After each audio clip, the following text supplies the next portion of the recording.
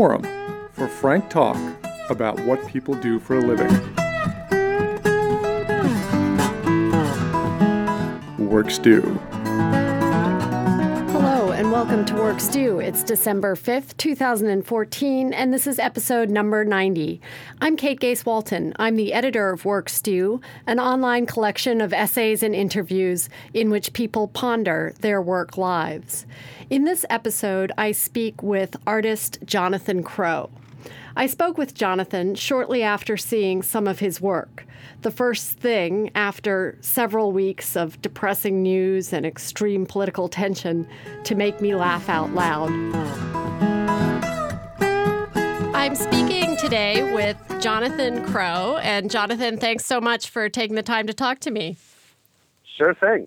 So usually I do a little bit of research on people before I pick up the phone and interview them. But because this all happened kind of quickly, I know one thing and only one thing about you, which is that you create these ink and watercolor portraits of vice presidents, U.S. vice presidents, each with an octopus on his head. And that's what I want to talk to you about. Sure. It's Google Victopus or my name, jonathan-crow.com, and you could look at all of them. But, yeah. So why? Why? That's a great question. I've always been sort of fascinated with politics, and was exposed to Monty Python at far too young an age. So I guess that it sort of combined in my head. I remember when I was 9 years old and I was living in Austria because my father was teaching in the University of Salzburg for a spell. And this was, not to date myself, right around the time that Reagan was shot. And I found myself reading the Newsweek because it was really the only English language thing we had around. And I read that over and over and over again. I was totally captivated. And I started reenacting the assassination attempt with my Star Wars figures. Mm-hmm. So I guess there's something like the intersection of politics and stuff just sort of kind of came to me. This particular thing came last year was sort of one of those, career resetting sort of things. Mm-hmm. I got laid off from Yahoo, which weirdly enough, I was just dying to get out of that job. And I set myself like, I want to leave by June 1st, 2013. And it turns out that my wife was pregnant. So I said, okay, I'm not going to do that. But it's sort of like, I don't know, sending a package off, ordering something off of Amazon and then they shipped it before you change your mind. Right. Because it's like, oh, well, and it was exactly that day I got laid off. Or that was my last day, I should say. What were you doing? What were you doing at Yahoo? Were you working in an artistic capacity there?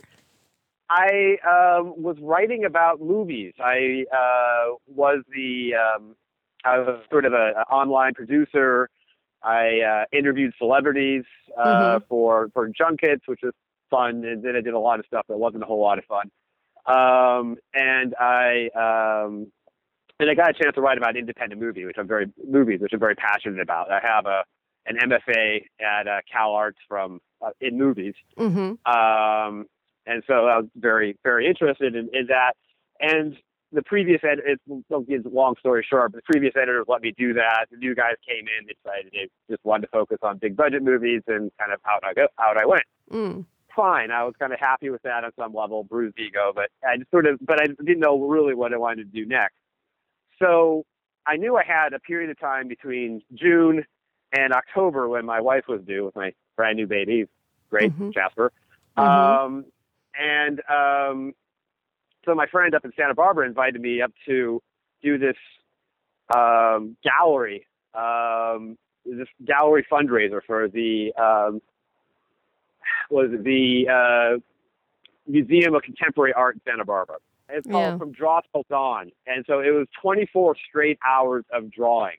And it sounded like, at that point, sleep deprivation seemed like a novel thing to me. So I said, sure, let's do it. And so I Not realizing that you were giving up one of your last good nights for 18 years, right? Pretty much, yeah, exactly.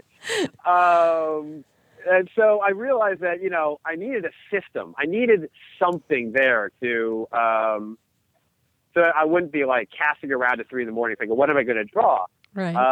So I think I wanted like something that I could just draw a series of. I tend to work best in series.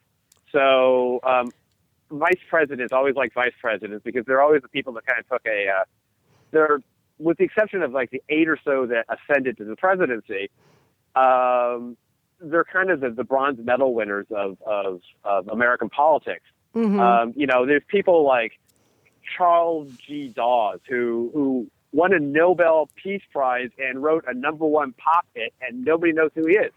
There's all these sort of great stories there. And I knew, prior to doing this project, I knew nothing about, most of them. Mm-hmm. So I decided, okay, vice presidents. They're kind of funnier than presidents. Right. I always have a certain fondness for the forgotten presidents, but vice presidents, that's even better. Yeah. But just doing vice presidents was a little dry, I felt like. It needed something else. And to be honest, I've been asked this over and over and over again. Why octopuses? I don't know, to be honest. It just sort of came to me. I drew a quick portrait of one of them, Garrett Hobart, and it made me laugh. And that generally makes me, if it makes me laugh, then it's generally something good. So, right.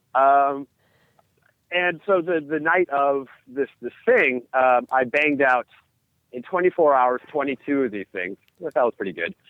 And I sold like 7 of them. Huh. So I knew that there was people really responded to them. And so I went through and I basically redrew them all because when I tried to complete the series, all 47 vice presidents, when I tried to redraw, when I finished the series, my style had changed from the beginning because beginning I was just trying to get through as many as I could. So they're much simpler. Mm-hmm. And by the end, I got a little bit more sort of Baroque in style. So I went through and redrew them. And then actually I redrew them all again. And that's the third iteration for the most part, is what's online now, the ones I think you saw. With the exception of Dick Cheney. I got that one straight off. Right. Well, so who from a purely artistic perspective are you hoping to see on the ticket in 2016? Whose head do you want to put an octopus on? Oh, that is a good question. Nobody's asked me that one. I don't know. You know what? I gotta say, Ted Cruz. He's just got a face that you just want to draw. He's like LBJ. Uh-huh. He's so oily looking that I think it'd be a lot of fun to put a cephalopod on his head. Excellent. Excellent. Well, thanks for talking to me. But, part of why I do Work Stew is, yes, I'm fascinated by how people make a living, but the other lens at which I look at work is it's how people choose to spend their time. And after a pretty dreary, tense few weeks in my news feed, all for good reason. It has been a dreary, tense few weeks. Seeing your art really lifted my spirits. And you're right, people love them. There was just a swirling around and a lightness, and it's a lot of fun. So thanks for doing it, and thanks for talking to me about it. Sure thing. That wraps up the interview for today. Thanks very much to my guest, Jonathan Crow. Thanks also to everyone who's written an essay for Work Stew. Thanks to Christopher Walton of Visual Story Productions, who edited this episode. And finally, thanks very much to you for listening today. The next episode will be released in 2 weeks, and I hope you'll check it out. In the meantime, please let me know what you thought of the interview by sending an email to kate@workstew.com or by posting a comment on the Work Stew website. Thanks again, and bye for now.